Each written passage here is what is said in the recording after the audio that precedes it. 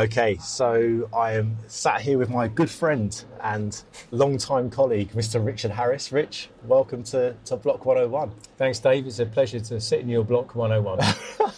So I'm here at Twickenham Stadium. Last week I was at Hitchin Town Football Club. Same. That's the way it goes. So we were talking before we got started. You were born around the corner from the ground, from Hitchin Town. I was, mate. I was. Stone's throw. Stone's throw. But you never played for them. No, sadly not. Never got to play for the Canaries. Oh, unlucky. Yeah, had to make do with Yateley Town. So, but you, see, you're a man of good non-league pedigree. We were talking about. So, you've been to see a few games. Maidenhead United was one you were talking about. I have. Yeah. No, it's going back some time, but yeah, it was one of the years we saw a FA Cup. Pretty much every single round of the cup, and a very, very memorable game. It wasn't Maidenhead. Do you know it was Slough Town? Slough Town. Magical time on their wooden seats. Wet, windy FA Cup match, and I think it was against Maidenhead, but it was at Slough. Okay. And I'm fairly sure Slough lost 3-2. Couple of sendings off, couple of penalty misses. Absolutely magic. The magic of the cup. The magic of the cup. Awesome. Yeah, that was good, mate. All right, so we've known. I was trying to work out on the way down how long we've actually known each other. I think it's like 2002 or 3. It's probably around then. When I joined the FA. Yeah. So, like, you joined the FA back then. Yeah. Was that your first job in sport, or had you done other things before that? Yeah, I did other things before that, but that was definitely the first one in sport. There's a few of us who kind of joined from a tech company who've been working with the FA, and we got 2 Peter Cross. Okay. After about 3 weeks after I got rejected from the actual FA graduate scheme. Really? Yeah. And I turned up at Soho Square 3 weeks later and said hello to the guys who I'd said goodbye to at the interview. And they looked at me funny. And nice. I said, I'll be back. There you were. Yeah, no, it was good. It was good fun, though. So what did you do at the FA then? Let's talk through your time at the FA. That was interesting times we had at the FA. Well, it was great. It was, like we said, it was a brilliant time to be there, right? Yeah. It was golden era. The golden generation. The golden generation, yeah. On and off the pitch, Dave. But it was a wicked time to be at the FA because we were all in our mid-20s. Yeah. England were on the road. Yeah, England were on the road. Just left Wembley. Yeah. And so I didn't have as glamorous time as you. I didn't do the Euros and all that kind of stuff. Yeah. I kind of had the joy of 52 county football associations and delivering them some brand new administrative software that they all gratefully received. Driving up and down the country telling people to use our software. Awesome. Which eventually worked. Yeah. Awesome. Good stuff. So this is the other thing that kind of struck me on the way down. So I remember when we started working together at the FA, you were in quite a technical role. I was less so at the time. And our lives have kind of switched around because now you're sort of, I would say, more on the business side of things, less involved in the tech, and I'm kind of the other way around now. So I still find that quite funny. It's bizarre. Because I can still remember the first time we met and I walked into the room and there's that look of, you're not from here. Who are you? Who are you? Why are you here? You and Bruce Osborne there just giving me evils. Going, who's this tech guy? When we're changing ticket systems. Yeah. Say goodbye to Ticketmaster and hello to Audience View. Indeed, yes. Interesting times as we wrote the software with them as they went live. And then getting to know you guys when you're on the road. So Manchester in particular, I remember. Yeah, we did a lot of trips. Newcastle. Yeah, it was awesome. Every job I've had since, I always end up in Newcastle. That's standard. Something about St James's Park and the Geordies. Always end up always. So, bringing up Bruce, because again, we talked about this, and he always talked about ticketing as the black hole. And here we are, sort of 15 years later, you still haven't escaped. So what are you doing today? Let's talk about your role at the moment, and then we'll sort of go back again and step through what got you here. So you're currently at Twickenham, the RFU. Yes, I came in to run the ticketing team. So it's head of ticketing, and then since then I've acquired through a combination of luck and misjudgment on their part. I kind of look after, work with our travel company, so you can Rugby Travel, and they do travel home and abroad for fans. Right. And also I look after membership, so the Ventures, a scheme that we run here, England Rugby Club First 15, which is kind of our wider kind of entry-level membership. A relationship with all of our clubs, so 1,400 clubs, so selling tickets and everything to those guys. And I also look after stadium hires, so anyone who wants to come to Twickenham, put on a concert or host a sporting event of any kind, they talk to me. Okay. And I do them a really, really good deal, Dave. The best deal in town. The best deal in Twickenham. Nice. Yeah. So pretty busy, pretty full-on roll, like by the sounds of things. Yeah, it's good. It's good fun because you do roll.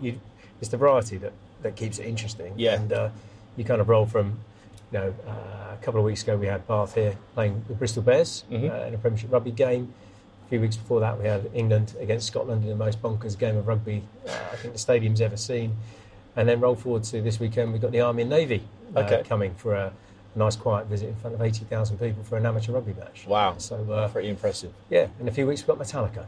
So it's an eclectic mix. Yeah.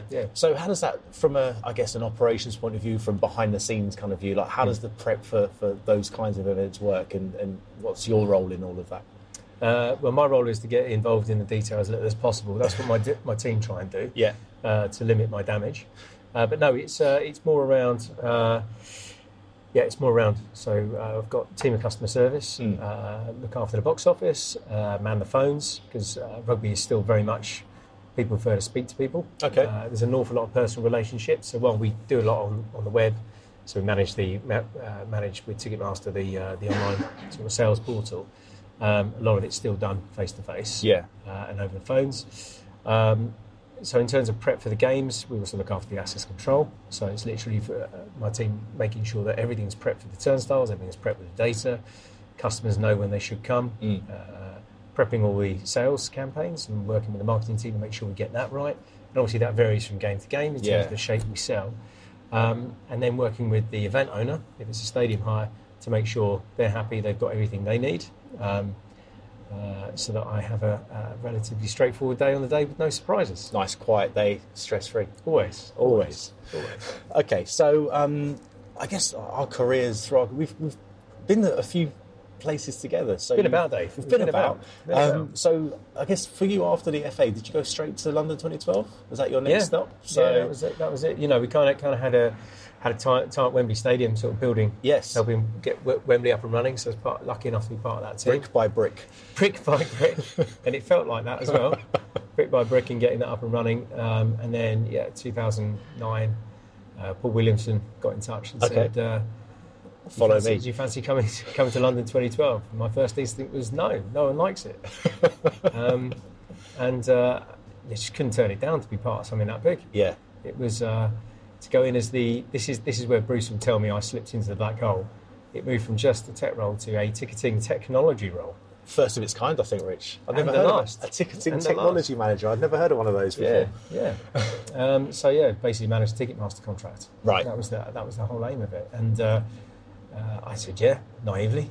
And it ranged from everything from public sales to client sales, and that's where, of course, our paths crossed again. Yeah, that's right. So, I mean, I don't know how you came in quite a bit earlier than I did, but the thing that struck me, and I think by that point there was maybe 500 or 600 people involved when I got in there, and I felt it was massive. I'd come from Spurs, and we had 12 people in the box office, so very different. But the scale of it and how quickly then that continued to grow and grow and grow. It was, you were talking to people on email you'd never actually met face to face, and people I still haven't met face to face that we were talking with daily. It was mad. I've never worked on anything like that ever, and I probably never will again. But Paul Dighton always said it to us at our company updates. He said, "Go and do the best work of your lives." Right.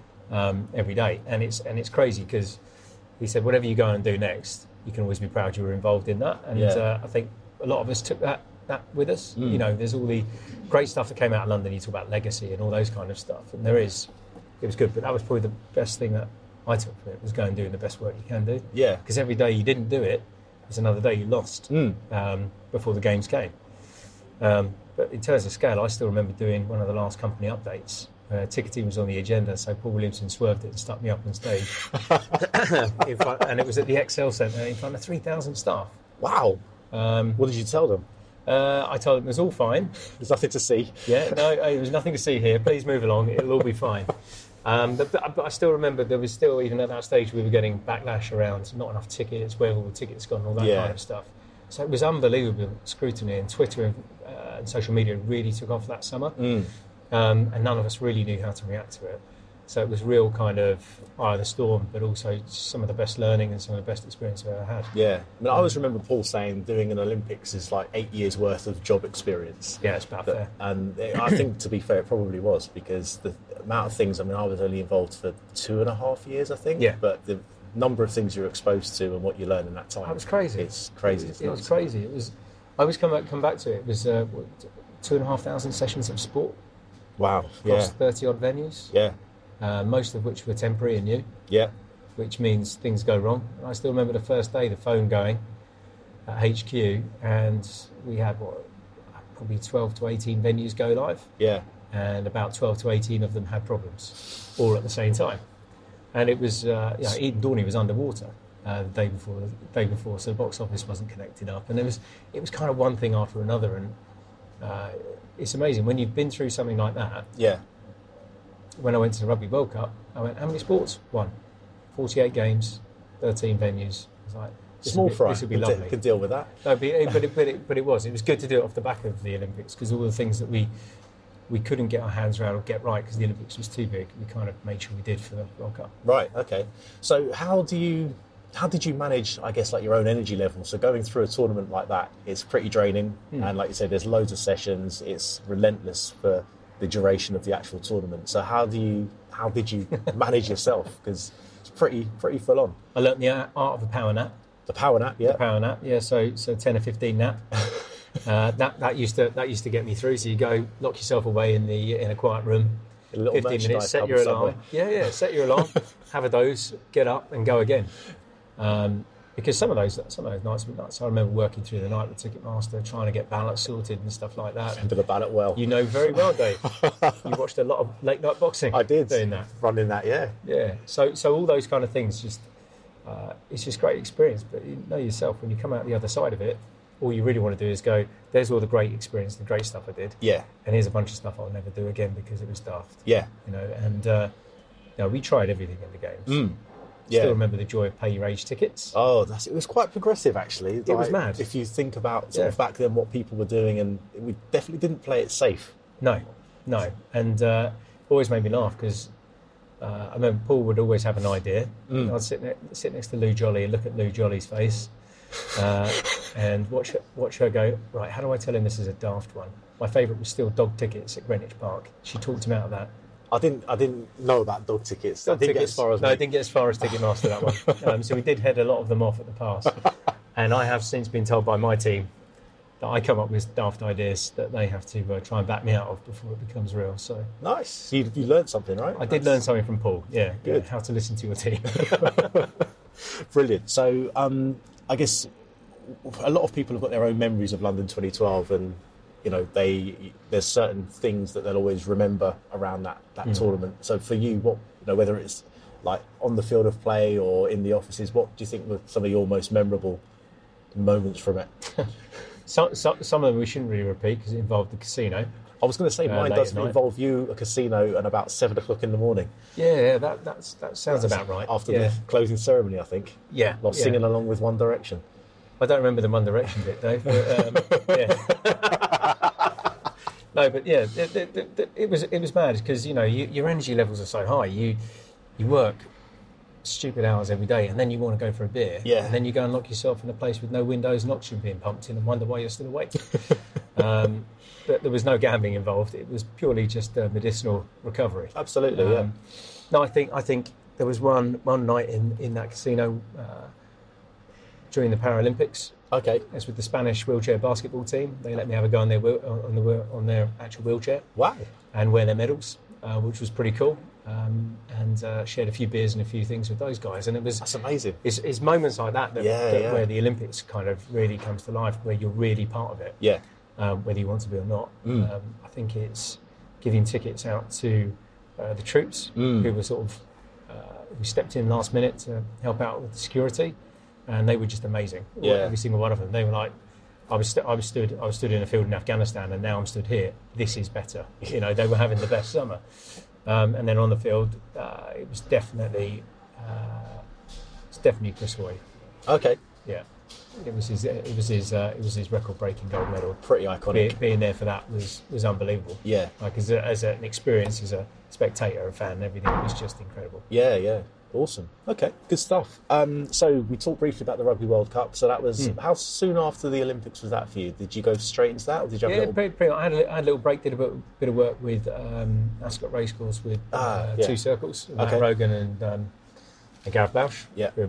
Again, it's amazing. I did 5 or 6 months with those guys and just learned so much. Yeah. In terms of where digital was going, in terms of marketing, all that kind of stuff in such a short time. And then started Rugby World Cup.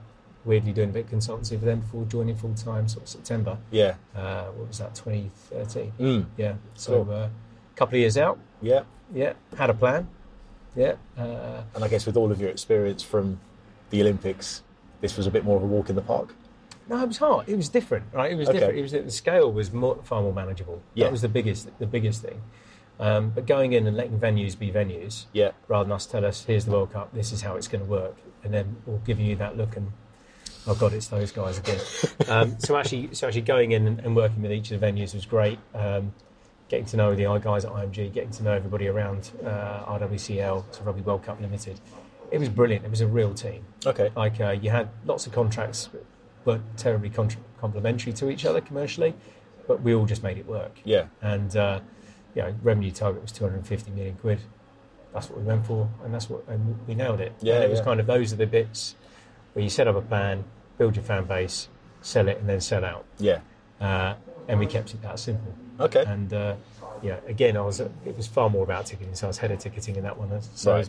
Back to Bruce, I was well sucked in by then. Yeah, you're deep into the black hole now. Deep in. And it was driving revenue and just trying to be creative and trying to fill stadiums and anticipating where those issues are going to be and having a plan for it already. Right. Which the Olympics, you could do that to an extent, but you couldn't do it across that many sessions of sport. With that kind of scale, you can't prepare for everything and have an answer to it all. So yeah, but we just had a brilliant time. Yeah, no, we really, really did, and met some really good mates on there. Okay, yeah, awesome. So that kind of brings us into like where you're at today.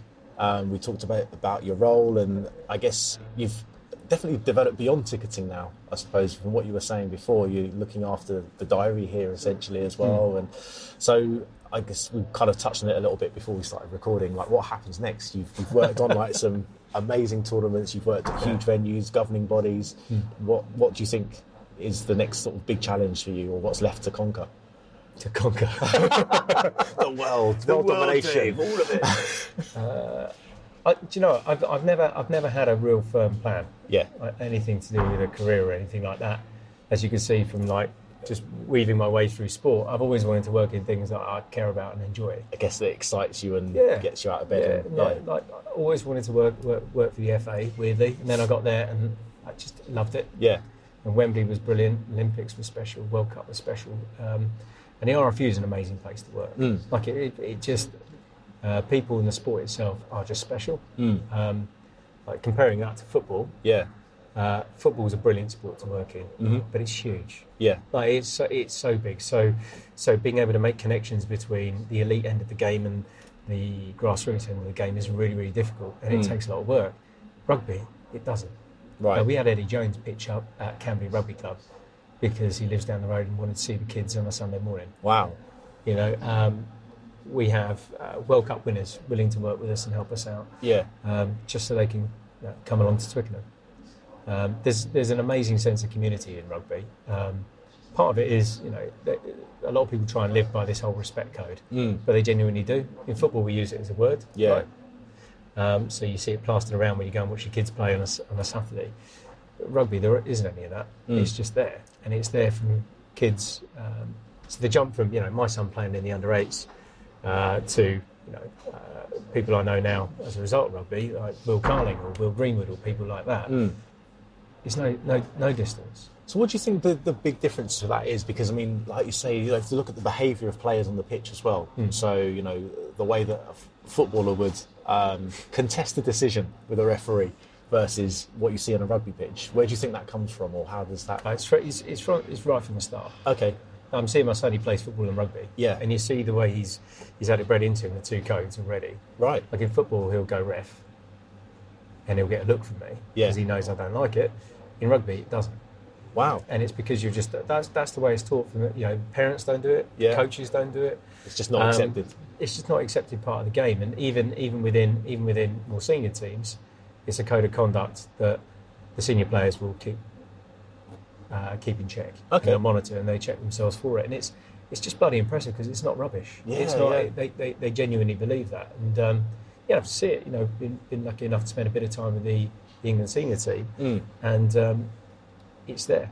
It's there from their leadership group. Wow. And from Owen Farrell down, everyone's on a level. Everyone's got a code of conduct. If you don't fit in it, you get pulled in line. Yeah, It's yeah. impressive. It's seriously impressive, though. That's phenomenal. They live and breathe it. They do. They do. There's elements of it creeping into the game now. Right. You see elements of almost. It's not quite diving, but there's a little bit of simulation called a try? creeping in. If only. There's elements of simulation you're seeing beginning to creep in, where the stakes and the money and everything's just getting a little bit higher. Okay. And rugby is in an interesting period where it is reviewing certain laws in the game to make it safer and more appealing to parents, Right. For kids to get involved with. And so it is in a funny period where it is in that transition. But the overall code of ethics around the game is the things that they're fiercely protective of. Right. And And it's when consistent. you're in it. So no, it's that's an awesome sport to be involved with. Great. Good stuff. Okay, well, let's wrap it up, Rich. So where can people find you? Do you do the social media thing? All the socials. I'm on Instagram. I'm on Facebook. I'm on all those kind of usual things, and on Twitter. But I'm kind of out. I don't do a hell of a lot of it. Yeah. If I'm honest with you, I do a bit. So you can find me on LinkedIn if you want to get in touch about anything. Awesome. That's it, Great. really. Okay, thanks for your time, Rich. It's been All great. right. No worries. Cheers, Dave. Cheers.